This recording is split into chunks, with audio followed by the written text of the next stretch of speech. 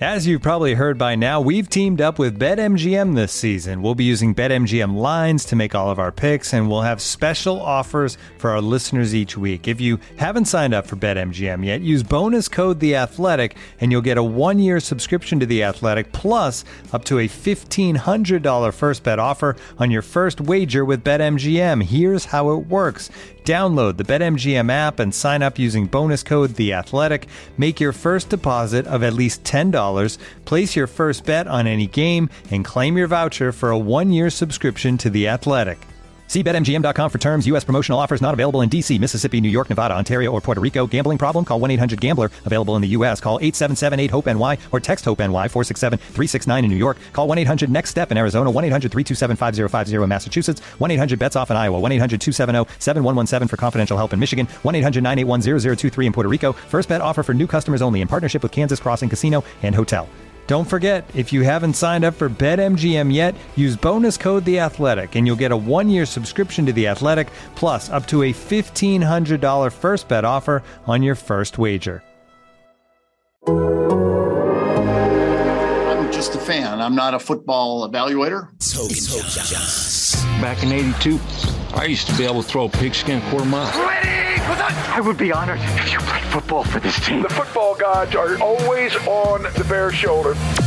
Go Bears! Boy, that escalated quickly. From NBC Sports Chicago, it's Adam Hogue. Are there any signs that there's a bigger issue of disrespect? Is Jordan Love bad? And from The Athletic, it's Adam Johns. It's clear to me that they're going to make him earn that left tackle spot. There's some good signs there. It's okay to be excited. It's The Adams. The Adams converge. Hogue and Johns. And we are underway. What's up? Welcome in. Happy Tuesdays. The Bears general manager, head coach search rolls on. Hogan Johns with you. What's up, John? Good morning, my friend. It's apparently orange. This is more salmon. So people who see it say, but okay, you got our hoodie on, right? Yes, I do have a Walker Bear hoodie on today, which is not salmon. It is bright orange. Looks like neon orange right now if you're watching on YouTube. We appreciate it if you are. And you can follow us on Twitter, at Adam Hogue, at Adam Johns. These hoodies are available. The shirts, too. Hats as well, which you got right here. All available on HobbyShirts.com. Appreciate the support. A lot of stuff to catch up on after the weekend, including some football that I don't know. You know, people just like to complain. I enjoyed the fact there was football on my TV last night. I would have preferred it to be a closer game, obviously, but it was better than not having football on my TV. Yeah. I don't get, I get some of the outrage about the Monday night game because it's the playoffs, but you knew it was coming. I don't know. I enjoyed sitting on my couch watching a football game on Monday night, especially with more on the line. Yeah. And so look, the games weren't great. The whole weekend they weren't great, yeah. I think that could be the case even if there's only 6 teams in each conference that got in. The 2-7 games obviously were not all that competitive, and you can say the same thing about the 2-7 game that the Bears played in a year ago. Again, I'll take the fact that there was football games on my TV and I still enjoy it. And so I don't know. I don't really see the harm in it. I think it adds something to the end of the regular season too, having more teams involved. So it's not, and by the way, it's not going to change. I just like football. Yeah. If you want to give me more of it, okay. Cut that for an open. That sounded good. I just like football. We do like football here on this podcast, and the Bears, they tell us they like football too. I think their fans would enjoy it more if they won more games. We'll see if they could do that with the new regime they're trying to put together, as the lengthy, deliberate process of interviewing all these general managers, especially the general managers and head coaches, roll on. They've been doing 2 a day most of the days. One of the days they snuck in 3 interviews. I think that was Saturday. And as we record today on Tuesday, the expectation is that Morocco Brown, the Colts director of college scouting, who we talked a lot about on our last episode when we had Stephen Holder on to break things down from Indy, he's interviewing today, as is Elliot Wolf, the former Packers executive who was passed up for the general manager job a few years ago in favor of Brian Gutekunst. Elliot Wolf left for Cleveland. Things did not go great there. He's now with the New England Patriots. So they are on deck today in the GM search. And, we're going to kind of keep giving you guys as much information on these candidates, head coach or GM, as possible. So we kind of covered Indy last week. Today, we're talking a lot about Buffalo, especially coming off the big game over the Patriots on Saturday night, the big win. They're going to play the Chiefs this week. Down. Yeah.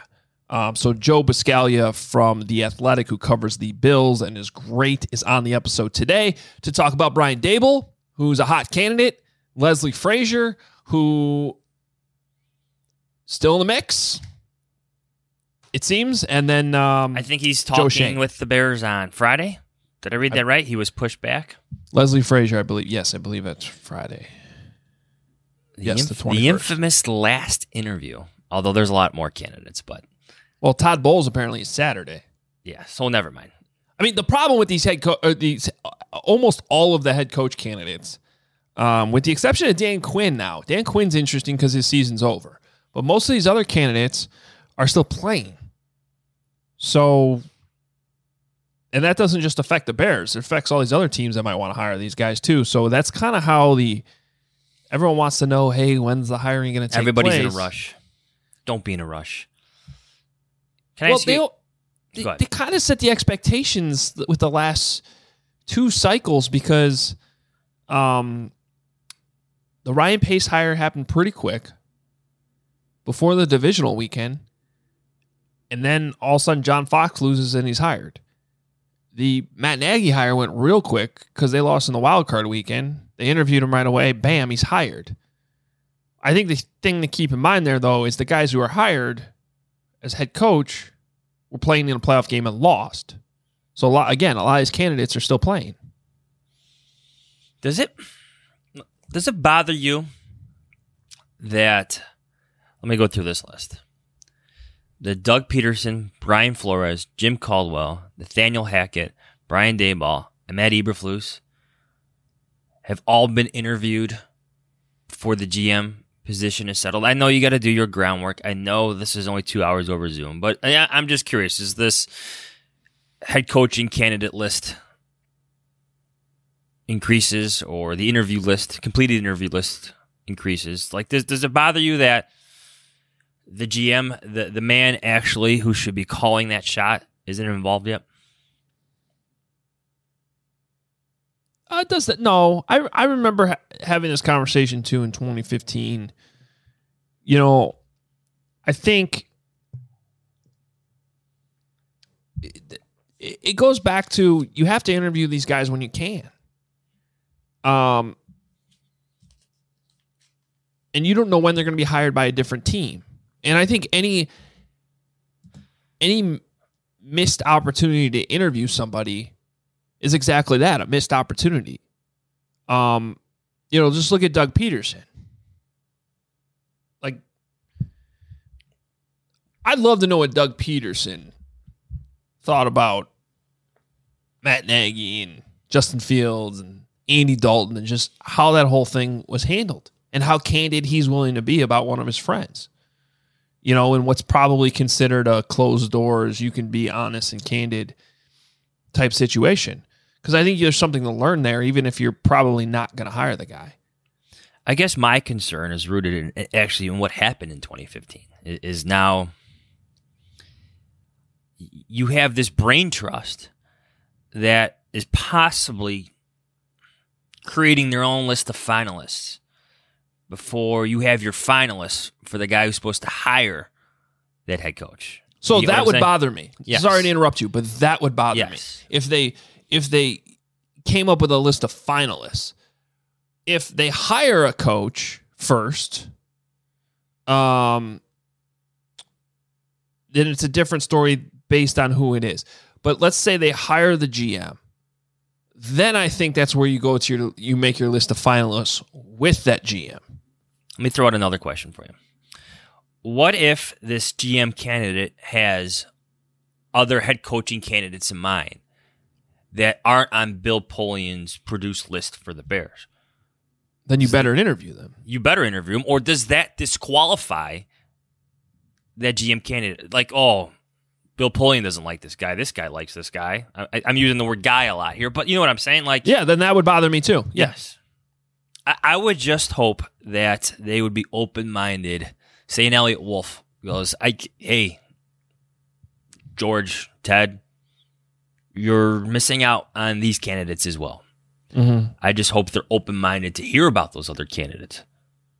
I mean, Elliot Wolf's been in the NFL for a long time. That's what I'm getting at. Like, they have to be more open-minded than they were in 2015. Do you think that's why? I'm guessing that's why we're seeing some names added. Because they start talking to somebody, and it may even be a head coach candidate. And I don't know this to be the case, but let's just look at Brian Flores, who they interviewed. Who I understand why they have to go out and interview him. His season's over. He's probably, I don't know if he's probably going to get another job right away, but he gets fired. He's immediately lined up for interviews in other places. You have to take advantage of that. You can't wait. And here's why. Because the Bears interview him, and again, I don't know this to be 100% the case, but all of a sudden Reggie McKenzie gets requested. Reggie McKenzie is down in Miami right now, working for the Dolphins. So is it possible that through interviewing a head coach candidate, they learned from Brian Flores, hey, Reggie McKenzie would be somebody I'm interested in talking to. So now you've done your due diligence on Brian Flores and possibly learned about another GM candidate that you should be talking to or would pair with in that process. I don't think there's anything wrong with that. I hope that's the case. I actually, if you're a Bears fan, you would pray that's the case. But I think they're just working off lists that Bill Polian's produced for both jobs. And things leak out at different times. Sometimes candidates don't like their names out there until their interviews are completed. Not all these GMs have, or these directors of player personnel have agents, so certain things don't leak. But I guess that's my concern, is that they're just going to stick to these lists. And don't get me wrong, there's a lot of impressive coaches on that list. But like, to go back to something you said earlier, like about being an appealing team. Like, if Brian Flores wants to be the head coach of the Bears, aren't they more appealing if he knows who he's working with? Is what I'm getting at. I guess they become more appealing if he gets the final say in the 53 and he's more powerful than the GM. But there seems to be a few loose ends to this to me that are starting to bother me as the days build up. And I'm sitting here trying to remind myself to be patient about this process, because I think the Bears they got to get this right. Have to get this right. Take your time. Do as much research and homework on these candidates as you can. Call around. Make extra calls. Extra interviews. Feel these guys out. Get it right. Well, and I think that's the problem. I think people are, rightly getting annoyed by hearing how much power or say Bill Polian might have in this thing. But then I keep going back to if it's not Bill, who's calling the shots? Because the reality is he's the most qualified. He may have been not employed by a team in a decade, and he's 79 years old, right? But this is the position the Bears have put themselves in. Do you remember? Here's another concern. How many head coaching candidates Ryan Pace interviewed outside of John Fox after he was hired? How many he interviewed outside of John Fox? Yes. Total. Count John Fox. Total head coaching candidates he interviewed after being named general manager. Well, I remember he interviewed Todd Bowles immediately. Todd was already in the building. The day Ryan he was hired, they walk into a room. Hey, here's Todd Bowles. Talk to him. Which right away is red flag number one. Yes. What? I'm hoping you're going into interviews with like a list of questions and knowing everything about these candidates and really want to talk to the guy. So yeah, red flag number one. Did he also interview Dan Quinn? No, that was. But he wanted to, right? He wanted to.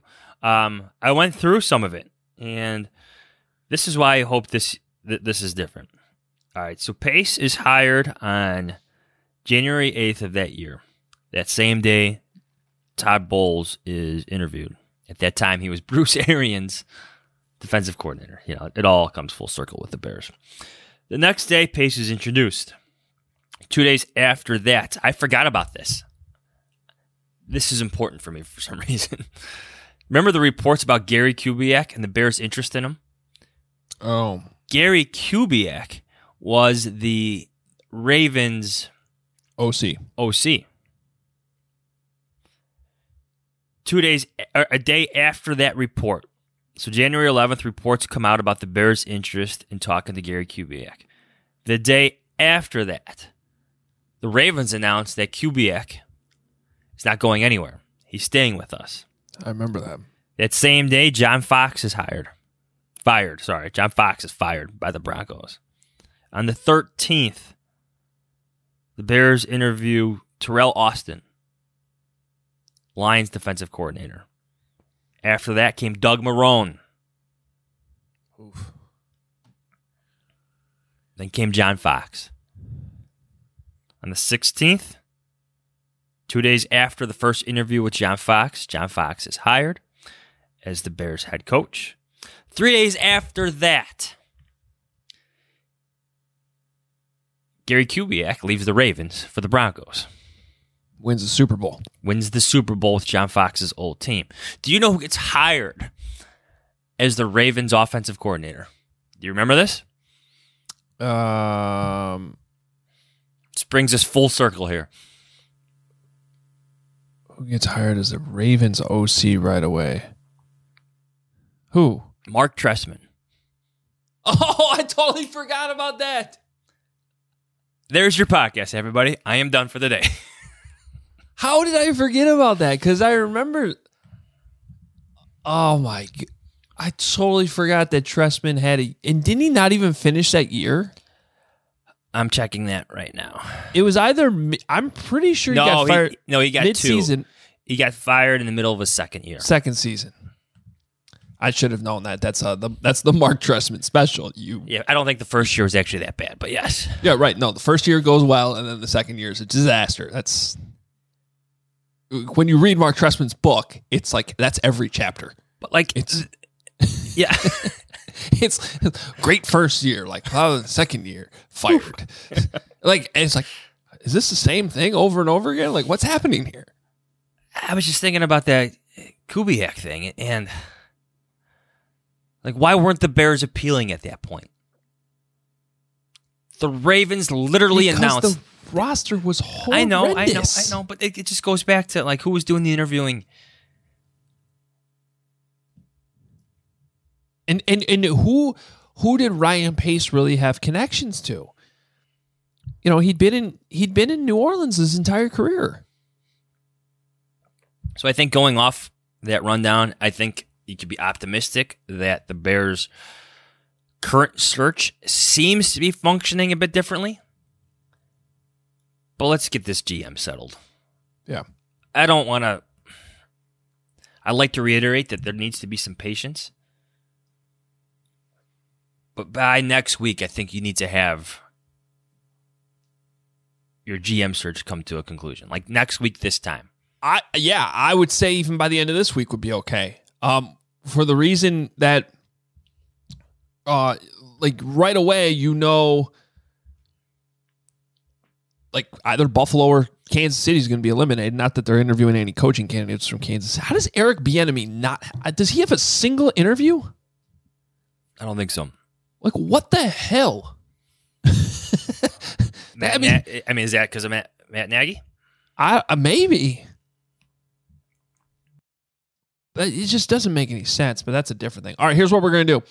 We're going to play a game. Well, first we're going to bring in Joe from Buffalo. Joe Buscaglia, who does a great job covering the Bills. After we talk to Joe, who's going to break down Brian Daboll, Leslie Frazier, and Joe Schoen for us, I want to go through this list with you and just kind of give our natural first impressions on some of these guys. Doesn't have to be like, yeah, hire them, whatever, but like, because you want to start narrowing this thing down. You just said that. So let's try to do that as we continually try to fix the Chicago Bears on this podcast. Looking for an assist with your credit card, but can't get a hold of anyone? Luckily, with 24/7 U.S.-based live customer service from Discover, everyone has the option to talk to a real person anytime, day or night. Yep, you heard that right. You can talk to a real human in customer service at any time. Sounds like a real game changer if you ask us. Make the right call and get the service you deserve with Discover. Limitations apply. See terms at discover.com/creditcard. And now, two pigeons bemoaning the fact you can stream DirecTV satellite-free. You see this? A family watching baseball on DirecTV with no satellite dish in sight. Let's heckle them. You call that changing the channel? Choke up on the remote, buddy. I hope getting all these games on DirecTV makes up for your mother not pre-chewing your sunflower seeds. DirecTV has the most MLB games. Visit DirecTV.com. Claim based on total games offered on national and regional sports networks with choice package or higher. Availability of RSNs varies by zip code and package. High-speed internet service required. Terms and restrictions apply. If you're like me, you believe there needs to be more stylish, functional, business casual menswear that is both high quality and durable that can withstand your day. I'm talking about maybe hanging out in the press box, watching the game later with your friends, maybe getting a quick 9 holes in. That's why men's closets were due for a radical reinvention, and Rhone stepped up to the challenge. Rhone's Commuter Collection is the most comfortable, breathable, and truly versatile set of products known to man. They have products for every occasion. We're talking about the world's most comfortable pants, dress shirts, quarter zips, polos, and blazers. They look great as individual pieces, maybe with a Hogan Johns polo or quarter zip, but they also work seamlessly together. Rhone's signature 4-way stretch fabric is breathable, flexible, works everywhere from your commute to work to the 19th hole. It's time for unparalleled confidence without all the hassle. Rhone's Commuter Collection features wrinkle release technology and is 100% machine washable. Looking good is that easy. The Commuter Collection can get you through any workday and straight into whatever comes next. Head to Rhone.com/Adam and use promo code Adam to save 20% off your entire order. That's 20% off your entire order when you head to RHONE.com/Adam and use code Adam. It's time to find your corner office comfort. When you need mealtime inspiration, it's worth shopping Kroger, where you'll find over 30,000 mouth-watering choices that excite your inner foodie. And no matter what tasty choice you make, you'll enjoy our everyday low prices, plus extra ways to save, like digital coupons worth over $600 each week. You can also save up to $1 off per gallon at the pump with fuel points. More savings and more inspiring flavors make shopping Kroger worth it every time. Kroger, fresh for everyone. Fuel restrictions apply. Joe Buscaglia covers the Bills. The Bills are hot right now. Brian Daboll's hot. And we got to learn more about these guys. So here he is, Joe Buscaglia. All right, let's bring in Joe Buscaglia, who covers the Buffalo Bills for The Athletic. Does a great job. You should definitely be following him on Twitter. That's at Joe Buscaglia, spelled Buscaglia. Check him out. If for nothing else, not just as Bears trying to raid the entire Bills organization situation, but also because they happen to be a really good football team and have a big game coming up against the Chiefs this weekend, of course. And Joe, we were just kind of talking before we started here about how you've never covered a team this good, and neither have we. Yeah, it's a weird feeling. I mean, I know you guys have been through like the quarterback purgatory thing too. Like I have to tell you, it's fascinating to see going from like the years of Brian Brom, Trent Edwards, Ryan Fitzpatrick, Tyrod Taylor, and then getting, what ends up becoming a superstar in the NFL. It's a weird thing. It's a weird thing to cover as the paces go through. I see your list and I call you on that, but I will go with Caleb Haney. Who else we got here? Brian Hoyer, Matt Barkley. We got some Matt Barkley here. Yes, you did. You did give Barkley time. So just like one question about that before we get into the candidates. Like, you've covered Josh Allen since 2018. They take him with the 7th overall pick? Yep. Right? Like, was there a moment for you where you're like, oh, like, this is something different? Like, Mm-hmm. Like they have something here. They actually might be right. The Bills may finally have their quarterback.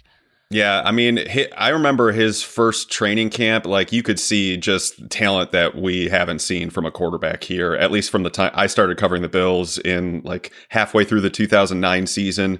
And I mean, not to say that Thad Lewis isn't something to write home about, but when you could see just the natural talent that he had and the flashes throughout practices, I'm like, okay, that there might be something here. And then it was the Dallas game, his second season in 2019. On Thanksgiving, they go to Dallas. They were pretty big underdogs, and the way he just kind of took over the game, he was accurate, he was poised, he was their emotional leader. He just took everything over, and I think from that point forward, I'm like, okay, this dude might be something here, and he's just progressively gotten better. And that's the thing about him, like he is never relenting on what he's trying to do off the field. And every single time he sees something on film that he finds wrong, then he'll correct it within a week or two, which I've never seen from a quarterback before. He just kind of like molds his game as he goes on, and now he's basically playing a perfect level of quarterback right now from a mobile and passing perspective. And I honestly have never seen anything like it in Buffalo. So how much credit does Brian Daboll get for Josh Allen's progression, development, and can he do that same thing to Justin Fields here in Chicago? Yeah, I think Brian Daboll has played a huge role in this. And, you know, the Bills in McDermott's first year in 2017, they hired Rick Dennison as their offensive coordinator. And before they got their first round quarterback, McDermott's like, okay, no, we can't have this guy mold a quarterback because he's just nothing. So Daboll comes in, he's super creative. He basically isolated all of these little problems for him to work on throughout OTAs, throughout rookie minicamp, everything like that. And I remember something as little as, he used to struggle with his accuracy throwing left because he used to open up his hip a little bit too much. And they isolated that problem. They fixed it as they got closer throughout his first season. And Daboll has just really created his offense around this quarterback, as opposed to trying to impose the will of his principles and everything, like we've seen so many times from offensive coaches all over the league. He is a player-first guy. He is someone that the players just absolutely love. He will trust his players to give him ideas. He's constantly working, even when he's not supposed to be working. He's constantly FaceTiming everybody. Like, not only is it an on-field perspective, but he has helped instill or really drive home the work ethic that Josh Allen has really used to get himself to where he is today. So yeah, I think Daboll has a huge role in that, and I would trust Daboll with any young quarterback, honestly. If they are talented enough, the way that he molds his offense around people, he's not going to put them in bad situations and just have the quarterback basically bash their head against the wall. He is going to see, like Justin Fields, obviously the scrambling and the mobile element to him was great this year. But, I remember reading from afar, like, oh, Nagy's not letting him do it. That's not going to be a problem with Brian Daboll if they hire him. He's a creative guy and he understands what makes his players great, and he'll put them in those positions. One of my favorite, I'm going to call it a cliche that's thrown around a lot right now, is leader of men.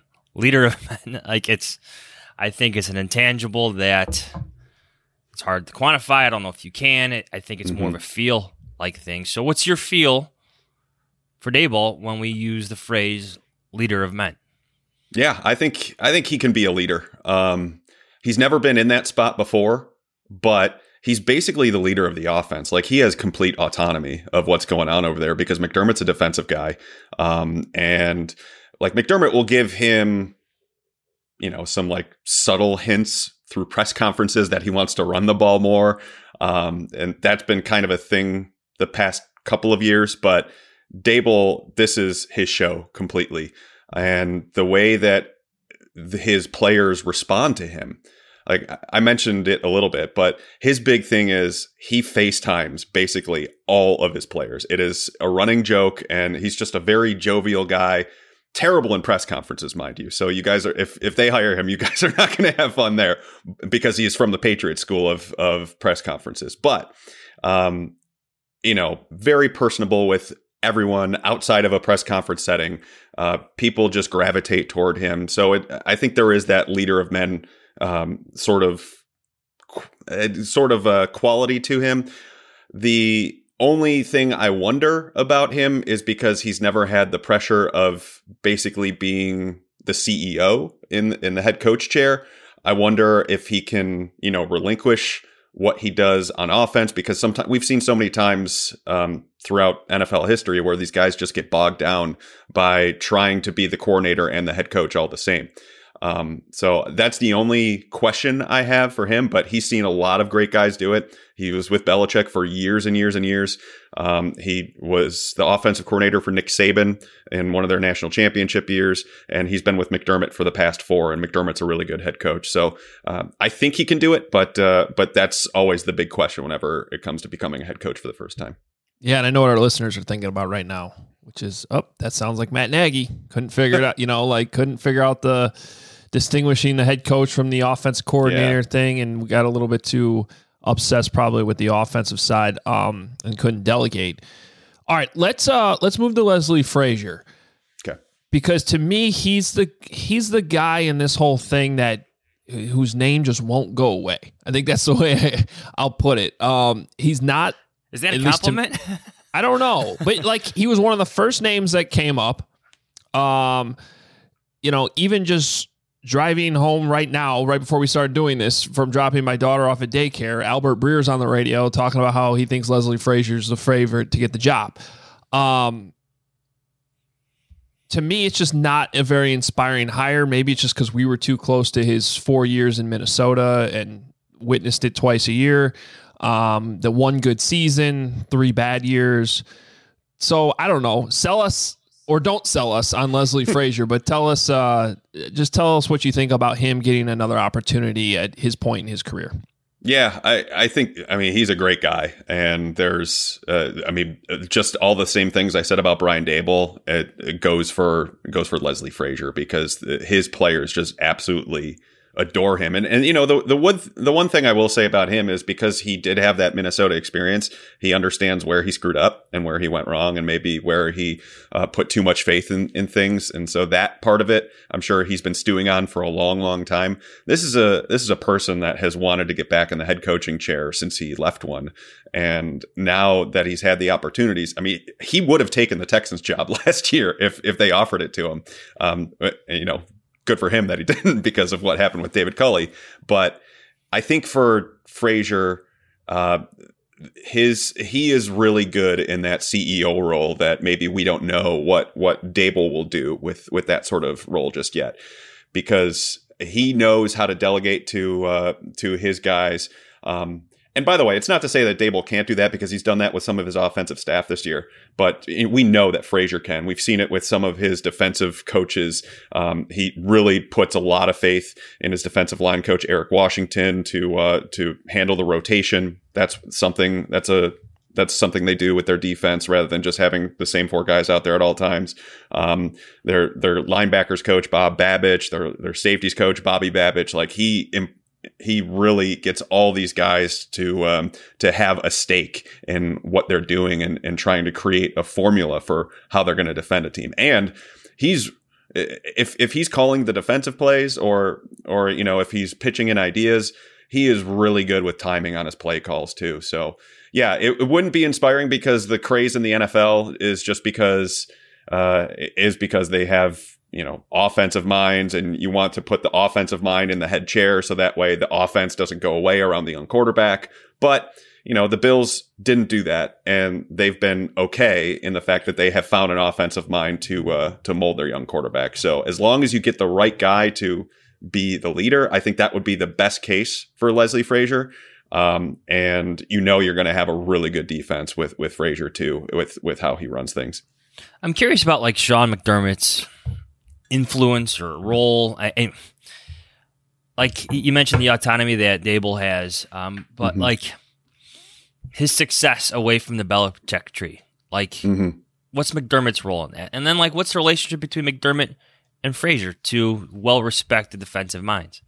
Oh, yeah. McDermott made it a point a couple of weeks ago to say, hey, this is not my defense. This is Leslie Frazier's defense, because that's been a thing here in Buffalo. It's like, oh, well, it's Sean's defense. But, Leslie, I mean, it might be like the basis and the scheme, but Leslie's the one that does the day-to-day. He calls all the plays on game days, everything like that. So that relationship between those two guys is sterling. Frazier was one of the first hires that McDermott made. He knew that he wanted to have someone with experience in a head coaching role to be one of his most trusted people on his staff, and that was Frazier. And he's just been excellent. And their defense has been, near top 10 into top 5 range for 4 out of their 5 years together. So they trust each other implicitly. Frazier, I think can succeed outside of Buffalo, outside of a coordinator role.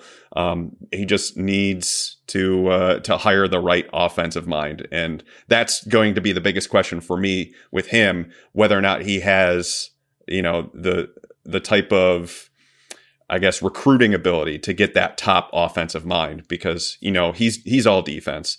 McDermott was all defense. They were able to get Daboll here, which was, some people thought it wasn't a good hire when they first hired him. It turned out to be a great one.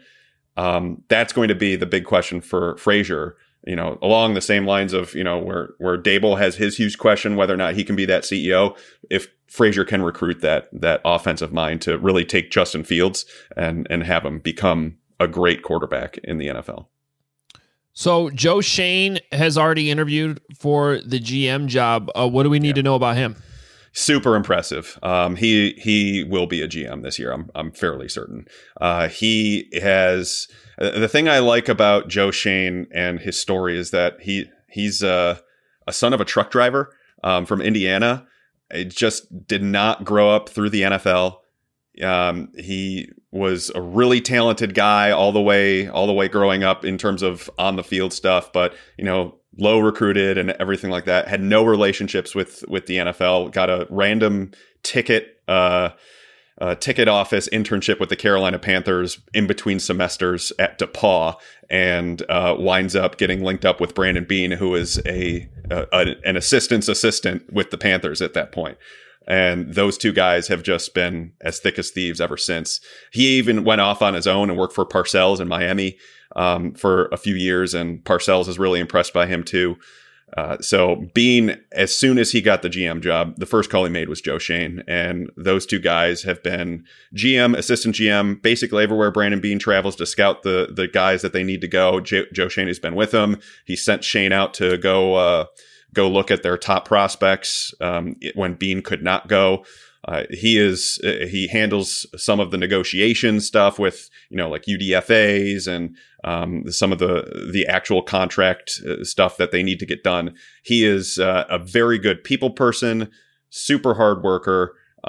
He is going to get a GM job. There's no doubt. And whichever team gets him, I think is going to get a pretty good one because of who he's grown from, how he doesn't stop trying to improve himself, and getting to a spot where he wants a GM job, but he's not just going to take one just to take one. That's where he's at right now. Well, given the selection of Josh Allen, I'm curious, like, how do you think Schoen would view Justin Fields? That's interesting. They didn't really do a lot of heavy work on the quarterbacks last year. I mean, obviously they're familiar, but yeah, I think they would look at that Justin Fields and say there's a lot to work with, just like there was Josh Allen. Now, it's not this ridiculous ball of clay thing that Allen was back in 2018, because there's a little bit more definition with Fields, but I think for Schoen, it's all about him finding the right guy to help put around Justin Fields, which I kind of wonder if Shane were to get hired in Chicago, if he takes Brian Daboll along with him, because those two guys have a pretty good relationship, and they've grown rather close, not like super close, but they've grown rather close in their time in Buffalo. So I wonder if he would say, "Okay, Brian, I want you to do exactly what you did with Josh with Justin Fields, isolate some past problems, figure out where he's great, and go from there." So I don't know if I have the answer about what he thinks about Justin Fields for you, but I do know that they look at specific traits of what will win in today's NFL. And I think for them, basing it off what they saw on Allen, that Justin Fields definitely has that. It's interesting that they both interviewed on the same day too. I mean, maybe just a scheduling thing because, the Bills are in the playoffs, but I just kind of picture how those interviews go back to back since same team, same quarterbacks are probably talking about. Like you said, they know each other well. They have a good relationship. So just curious how that would all come together. All right. The most important question we have is, how's our guy, Mitch Trubisky? He doesn't talk to us much. He doesn't have to talk to us much. I think he's thriving in his backup role. He got in for 3 snaps to kneel the ball against the Patriots. And I think the Bills are pretty confident that they're going to get a nice little compensatory pick out of Mitchell Trubisky. So yeah, he's doing just fine for them because they don't have to see him all that much. Because if they did, then they might be in some trouble. But yeah, Josh Allen loves him. The whole quarterback room loves him, and it's just probably for the best that he got this year to himself. So if I'm reading this right, you're telling me the Bears are going to hire Joe Shane, who's going to hire Brian Daboll, who's going to bring along Mitch Trubisky back with them to Chicago. That's what you're telling us. That's what you're saying to our listeners right now. That would be quite the trio. I think maybe 2 parts of that would be 2 parts of the equation. I wouldn't, I look at that Giants job, that one looks like pretty nice for what Joe Shane would want to do, because they don't have the quarterback. They have 2 top 10 picks. And like you start over, clean slate. Yeah. Carte blanche. That's exactly what Brandon Beane had in Buffalo. So I kind of wonder if he gets offered that one, he takes that rather than having a quarterback already in place and all this other stuff. So we'll see. Yeah, it goes back to how he probably feels about Justin Fields, right? Yep, exactly. If he loves him and thinks he's the real deal, then you probably take the Chicago job. But yeah, to your point, if you want to start over, then New York probably makes a lot of sense. Mm-hmm. Well, Joe, we appreciate the insight. A lot of good stuff in here. Our listeners are eating up all these candidates from all these different cities, so we appreciate you jumping on. How you feel about the game this weekend? I mean, to me, it's the best game of the weekend, and I just can't wait to see these 2 quarterbacks go after it. Yeah, it's going to be a lot of fun. I mean, there's just so much poetry that goes into this Bills playoff schedule that they've had, because they've had the Patriots, who are their overlords of the AFC East for like 2 decades, and they just blew them out of the water last week. Kansas City, who ended their season last year, and there was the famous image of Stephon Diggs watching as the confetti was falling down from afar, just in the AFC Championship game last year. And so they get a chance to do it in Kansas City again.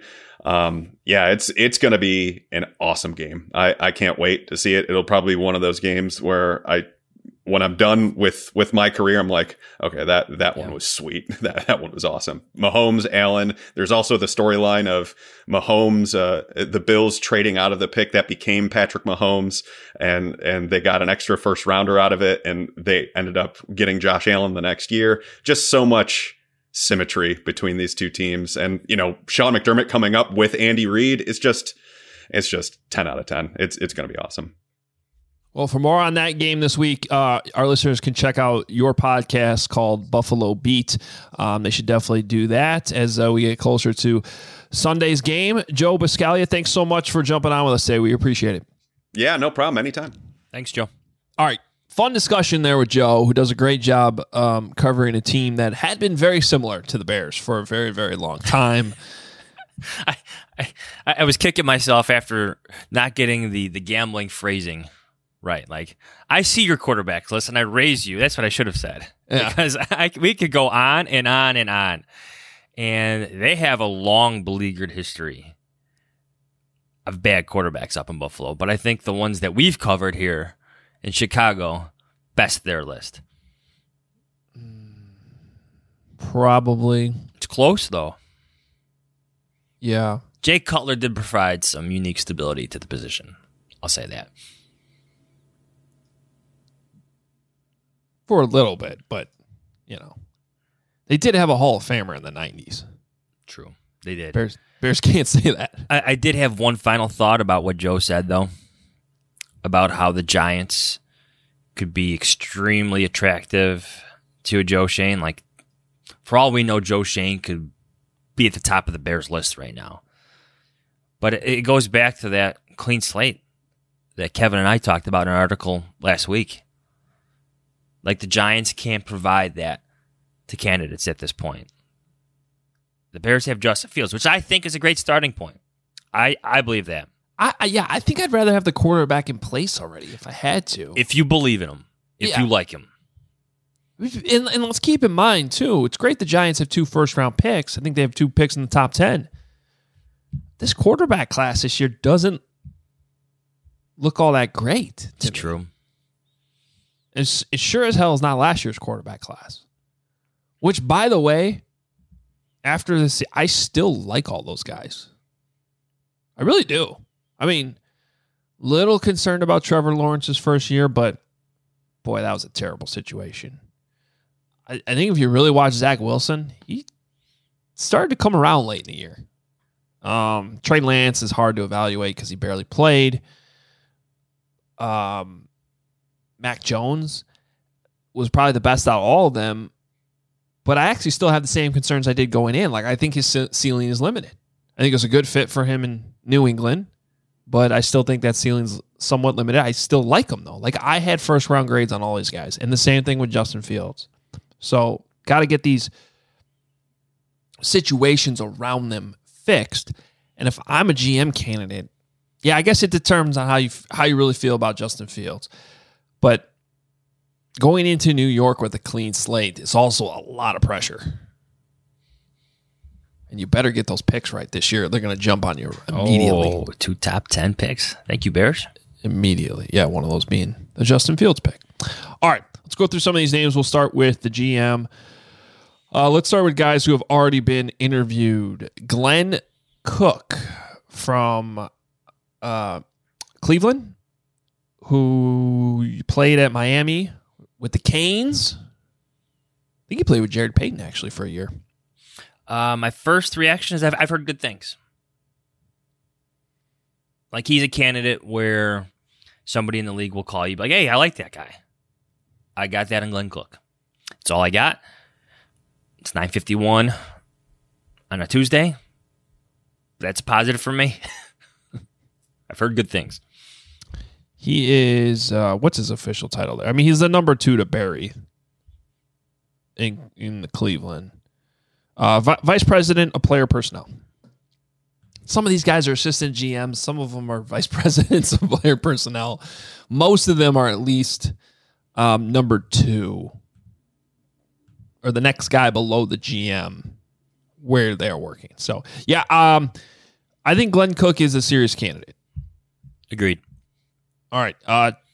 Champ Kelly, who's already with the Bears, assistant director, player personnel. I'll be frank. Yeah, I don't think he's a real candidate. Yeah, not a chance. I think Champ Kelly does a fine job. He's been more than a valuable resource for Ryan Pace, and resource isn't putting it mildly. He's been great for the Bears, but I don't think they're sticking with somebody from the current regime. I think that'd be a very, very hard sell. All right, also from Cleveland, gonna botch the name, Kwesi Adolfo-Mensah. My initial reaction: 2 guys from Cleveland, really? But his name's been... It's been a hot name in league circles for a couple of years now. And that's not by accident. Okay, so he comes from more of a analytical side of things, though. So the problem to me is if you're really going to go that route, you better be hiring like legitimate scouts. And then I worry about losing those guys quickly. Like if the drafts go well, other teams are going to immediately look at Chicago and they're going to say, well, the guy who's really doing the scouting here is such and such, the director of college scouting or the vice president of personnel or whatever the Bears end up doing below. So nothing against him personally, don't really know him, but I guess I just don't love the idea going down that route. That's my first impression on that one. All right, Jeff Ireland. Rapid reaction. I think we talked a little bit about him last week. Yeah, I like the idea of hiring a GM with more experience. But if he's the Bears pick, let's just hope that he's learned from his experiences in Miami, because let's face it, that was a mess. An absolute mess down there. So, good evaluator. Probably has a lot of great recommendations. But those questions from Miami would linger with me. Yeah, I think I kind of made this clear last week. I'm not huge on Jeff Ireland. I think there's too much baggage there. Little surprised they even interviewed him, to be honest with you. So, that's how I feel about that. All right, Monty Ossenfort. I think the Titans have one of those rosters that isn't discussed enough. This team won the AFC without one of the best players in the league in Derrick Henry. What they've done personnel-wise doesn't get discussed enough. That's what I see when I see his name on the list. I also like that one of the things I keep coming back to is whoever the Bears hire as head coach, even if it's an offensive guy, even if it's, so-called defensive guy, they better have an identity, right? They better have... One of the things I really like about Mike Vrabel is they just have a brand of football that they play. And he is very clearly the CEO of that team. And he's willing to delegate. And even the weeks where they lose, they had some bad losses. Didn't they lose to the Jets this year at one point? That's going to happen, though. They ended up with the number 1 seed in the AFC after when it was all said and done, despite all the injuries, despite the fact they don't have a dynamic quarterback. So I just feel like if you're going to go that route and bring Monty Ossenfort to Chicago, he's going to know what to look for in a head coach because he's experiencing that right now with Mike Vrabel. But again, I just hope they allow their GM to come with his own list. Just saying. Yep. Just saying. All right, Joe Shane, who we just talked to Joe about. Nothing wrong with identifying one of the best talent evaluators for one of the best teams in the AFC right now. Especially that was quite an endorsement. From Joe? Yeah. Joe for Joe. I when you see what they had just a few years ago in 2017 and what they have now, yes, they got the quarterback right, but that's a top 5 defense too. They made a lot of great personnel decisions, whether it's trades and free agency and plus the draft. Of course he's a candidate. One of the things I like about Joe Shane, this goes back 4 or 5 years ago. I think it was back when Sean McDermott was there a year before they brought in Brandon Beane, I think. Because didn't they make a GM change? I think they did. Well, regardless, it was whatever the first year they were together. It's somebody who I really trust in the league. Tell me right away, kind of unsolicited.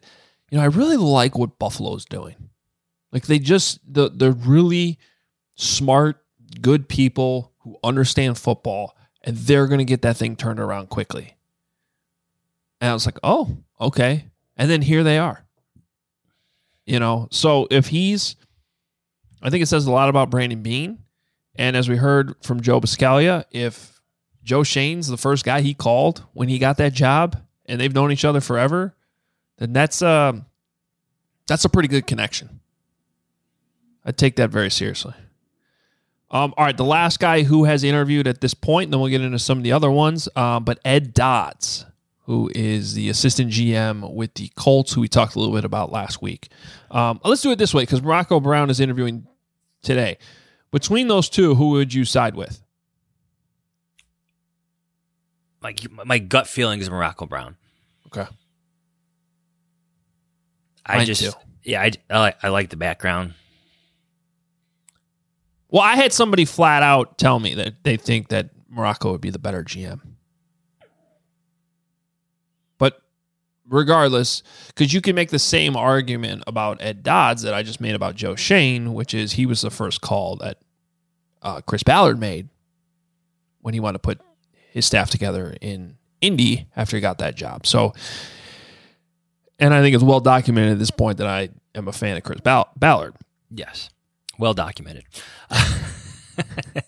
I just think too, it's unfair to judge somebody's personality that you haven't met. But you hear stories that Dodds could be a bit abrasive, which is fine. I have no problem with that. But GMs need to be people too.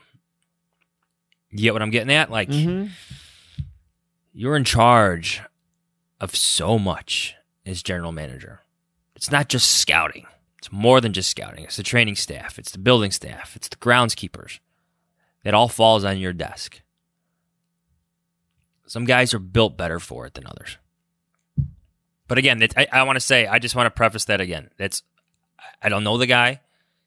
You hear things, and I'm all for some passion and fire, some abrasiveness. I love that stuff sometimes, but just don't know. And I think knowing how George and Ted tend to operate, I don't know if that's going to fit with them well either. Yeah, that's a good point. All right, how about Elliot Wolf? All right. Sorry, I was sipping a coffee. No, I know. I'm a little hesitant with Elliot Wolf because why did the Packers pass on him when he was, for years, rumored to be the next guy up? And, oh, by the way, the Packers are still the number one seed in the NFC. It's been a little rough with Brian Gutekunst. I think if you're really paying attention to Aaron Rodgers, though, a lot of that's on Aaron more than the organization. But, they both deserve blame. Regardless, they have a good team. They've done a good job with that defense in recent years. So why did it not work out for Elliot Wolf? Yeah, I've met Elliot Wolf. I just think at one point in time, that Packers scouting department was absolutely loaded. Yeah. Absolutely loaded. John Schneider, Reggie McKenzie, another candidate for the Bears head coaching GM job. John Dorsey, Elliot Wolf, Gutekunst. He was the one you'd even know about. But absolutely loaded. So when Ted Thompson retired, you had all those guys vying for certain positions in that organization, and guys left for various reasons, I think. But, man, they were loaded at one point with some of the most respected and coveted scouts in the league. Go figure. Well, look, he was there for a long time. I think a plus is that he knows the division very, very well. He knows the Packers intimately, and I think that that's a strong case for the Bears. But there's some unanswered questions there that I think I'd just like to know. I don't know if we're ever going to know the answer to them, but maybe if he gets hired, we will. Don't want to go through all these guys because I want to get to some of these head coaches too. But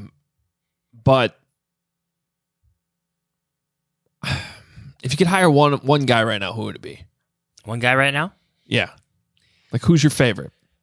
Who's my favorite? Joe Schoen. Joe Schoen. For everything you just said recently. Yeah. All the steps Buffalo took to build that team to what it is today. Beyond just drafting Josh Allen, an evaluation they got right. But the outstanding defense they have, acquiring Stephon Diggs, to the process of hiring Brian Daboll. A lot of right decisions to learn from. Yeah, that's a good one. And I think that pairing, a possible Joe Schoen, Brian Daboll pairing would be very, very good. I keep going back to somebody with experience. If Rick Smith really wants to get back in and he's as passionate. That's the question, though. Yeah. Look, and it wouldn't blame that. That's the problem, right? Like, so he's been through hell in his life, loses his wife, raising those kids. People got to think about this like practically from a life standpoint.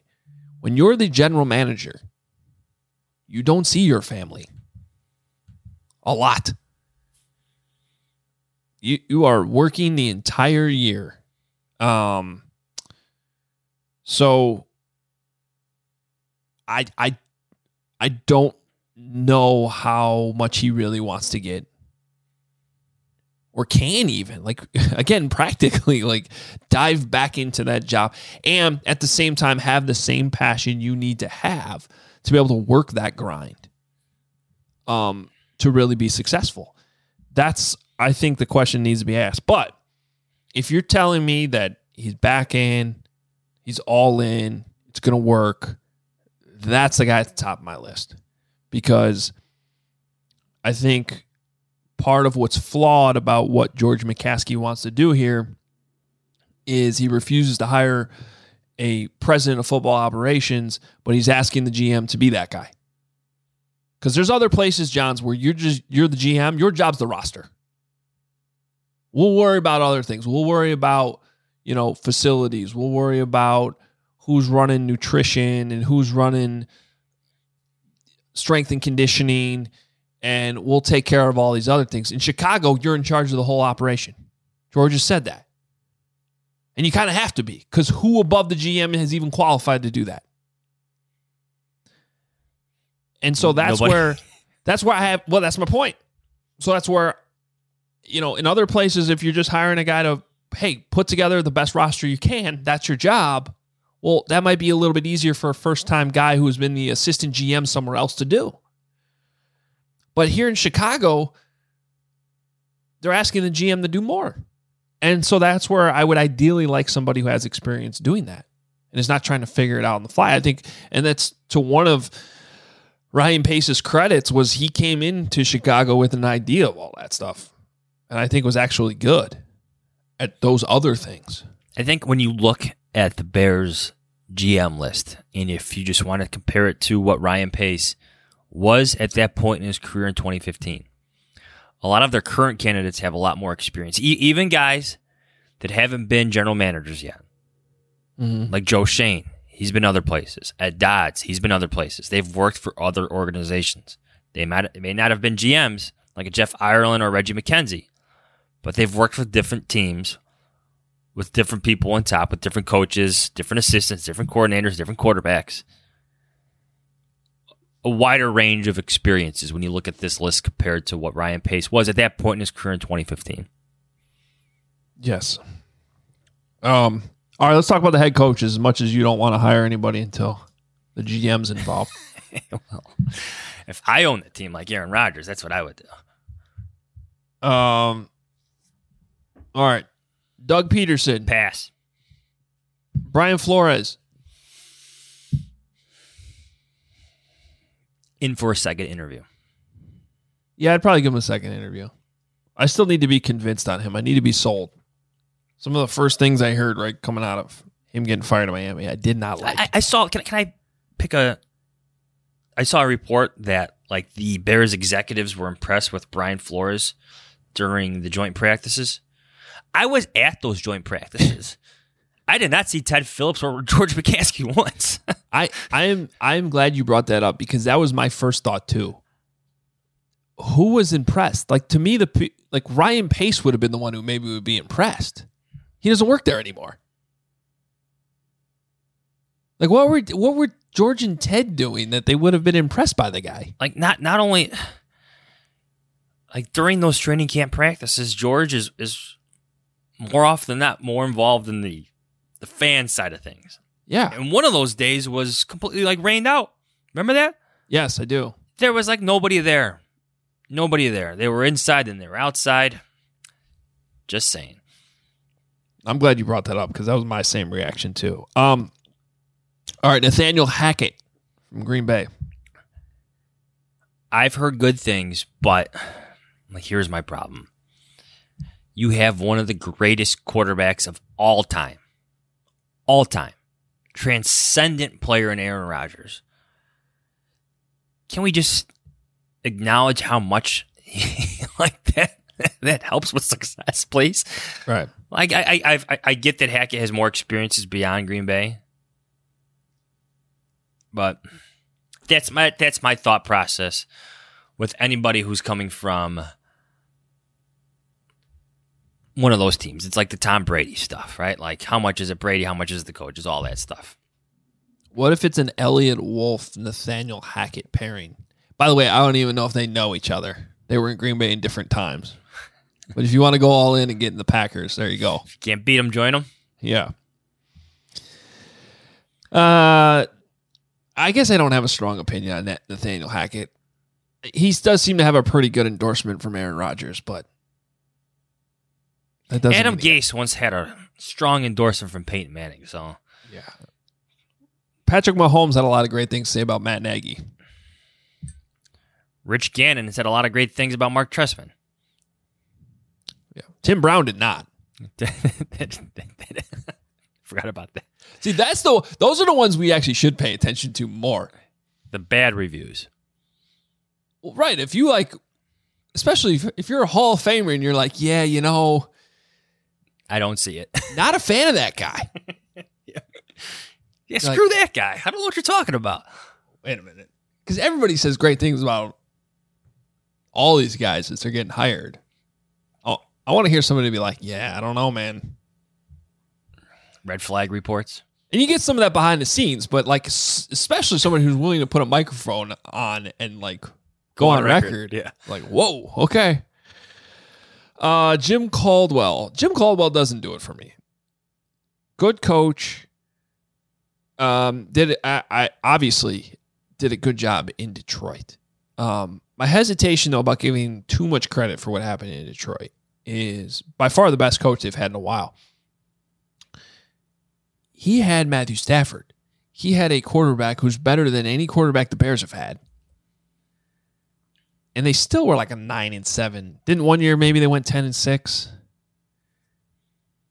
It's not like they were... Wasn't Calvin Johnson setting all sorts of records at that point, too?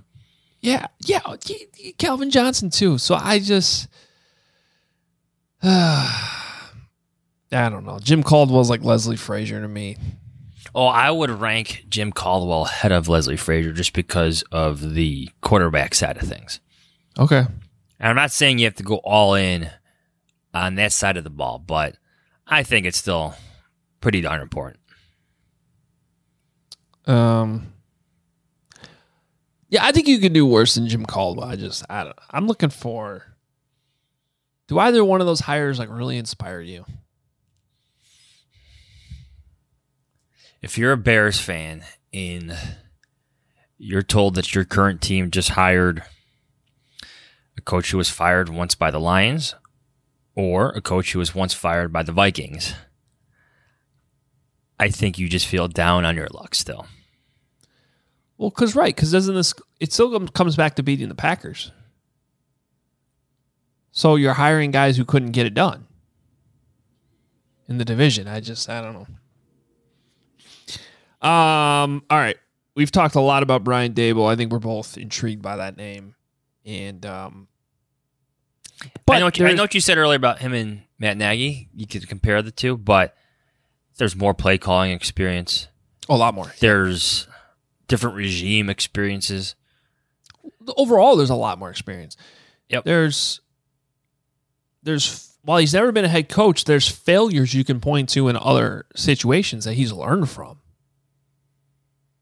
And a lot of these guys who have gone back to Alabama and done what I call the Nick Saban internship have come out of it as better coaches. Yeah. Yeah. And I think he's a prime example. 5-time Super Bowl winner and what would you call it? BCS championship? What was it back then? I don't know, but you're the college football guy. He's got one of those rings too. Oh yeah. Wasn't his still a college football playoff? Was it a playoff? I think it was. That was 2017 season. Oh, yeah. Playoff's been around. Okay. Yeah. All right, Matt Eberflus. Intrigued. That's about it. I'm intrigued. I would be sold more on that if it came from like a Morocco Brown or Ed Dodds pairing. If you're kind of going the Colts way. Kind of the same thing as the Bills way. You know. So we'll have to see there. A couple more names to get through. We've already talked about Leslie Frazier. Todd Bowles. Again, someone who's different than Matt Nagy. Just based on experiences, different side of the ball. I think he's a strong candidate. I really do. He hasn't interviewed yet, but I think the Bears are very, very keen on him. Well, they've had a lot of people who have been in the building that talk highly about him. Matt Nagy would talk highly about him. Matt Nagy has. Yeah, Matt Nagy. Well, Matt Nagy had that connection where he's known him forever. And they did interview him 7 years ago. Bring those notes back out, I guess. Which one of his years with the New York Jets was your favorite? Well, the Jets. Yeah, the Bears are the Jets, everybody. Yeah, wake up. I know. It's no different here.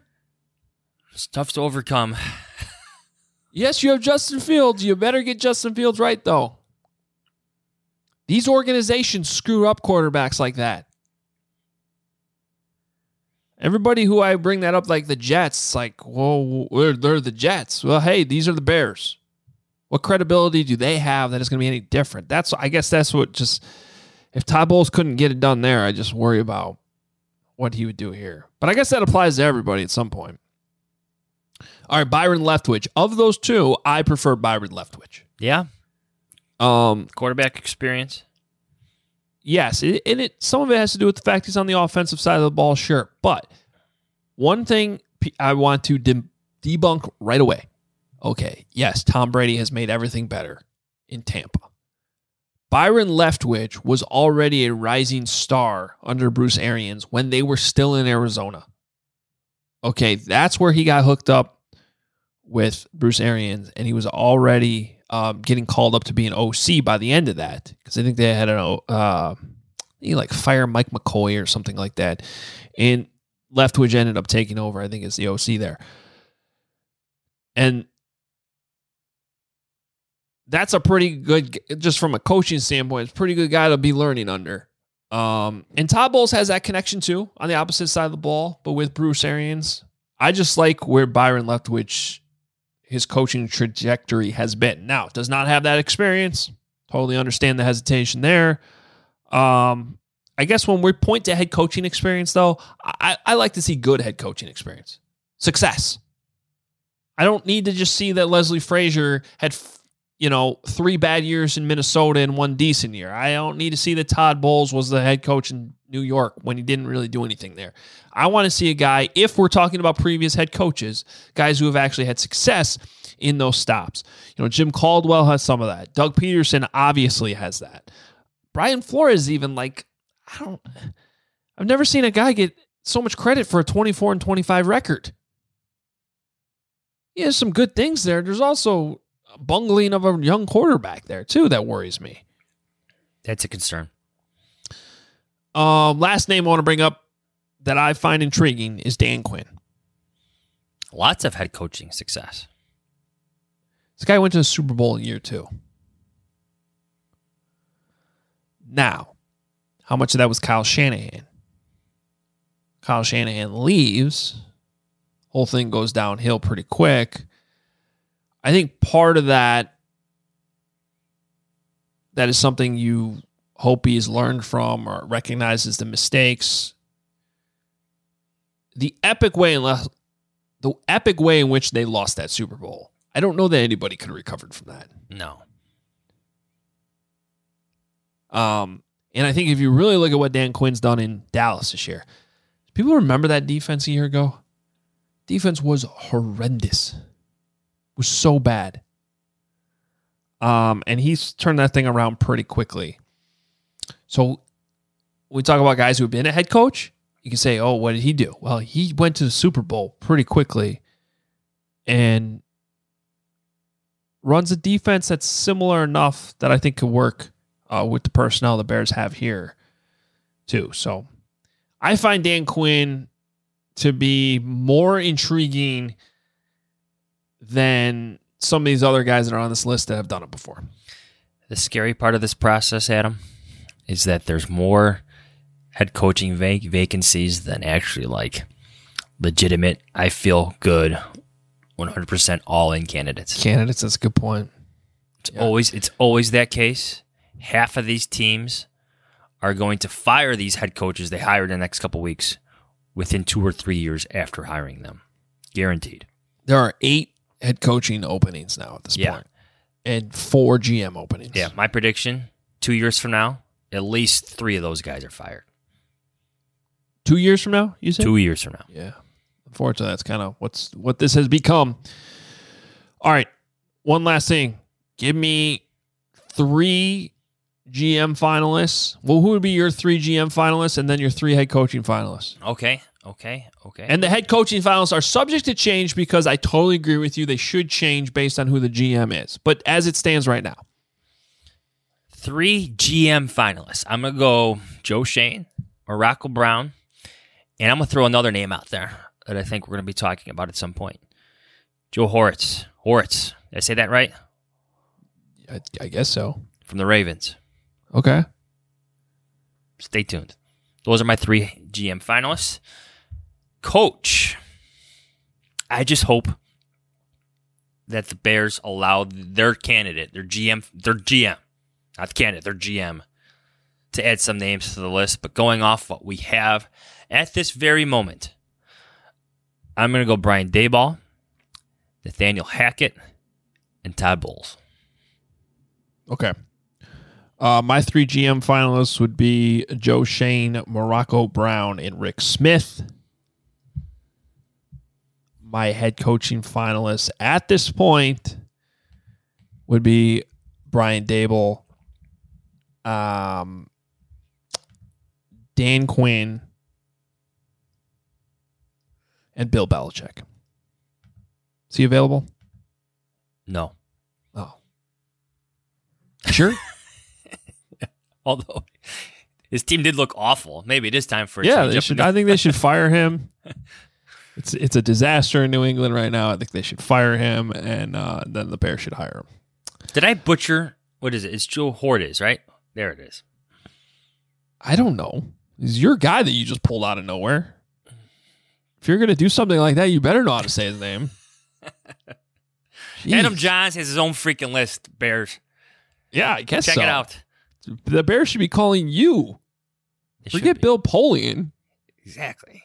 Get your list in there. My third guy, I'm just kind of underwhelmed with these head coaching candidates. It kind of goes to your point. Like, there's just not. It's not. I guess it would be Jim Harbaugh, but I don't even know if he's really involved. No. With Jim Harbaugh, like, he's not picking up the phone unless you're hiring him. That's where I'm at with Jim Harbaugh. Like, maybe you go through all these head coach interviews, and at the end of the day, you're like, all right, let's call Jim. Well, I don't even think it should be like that, though. If he's really interested, I think you should call him. Yes. He's way more qualified than anybody else these guys are talking to. And he's in the rare category of people I would hire before a GM. He is. But again, I don't think you're making that phone call unless you're actually going to already have that conversation about him being your head coach. Well, then I have a problem with that if they're not willing to do that. Well, I think it works both ways. Does Harbaugh want to talk to you if he's not? Jim Harbaugh does not strike me as a guy who wants to spend 2 hours over Zoom with Ted Phillips and George McCaskey. Just saying. No, I'm with you on that. But to me, that's where the whole thing should have started. Start with Jim. There's been enough smoke out there. So I don't really know how interested he really is at this point. What was the report yesterday that I found very interesting, though? That, like, basically his extension / raise has already been figured out. He's hiring coaches. And it's kind of in Jim's hands, though.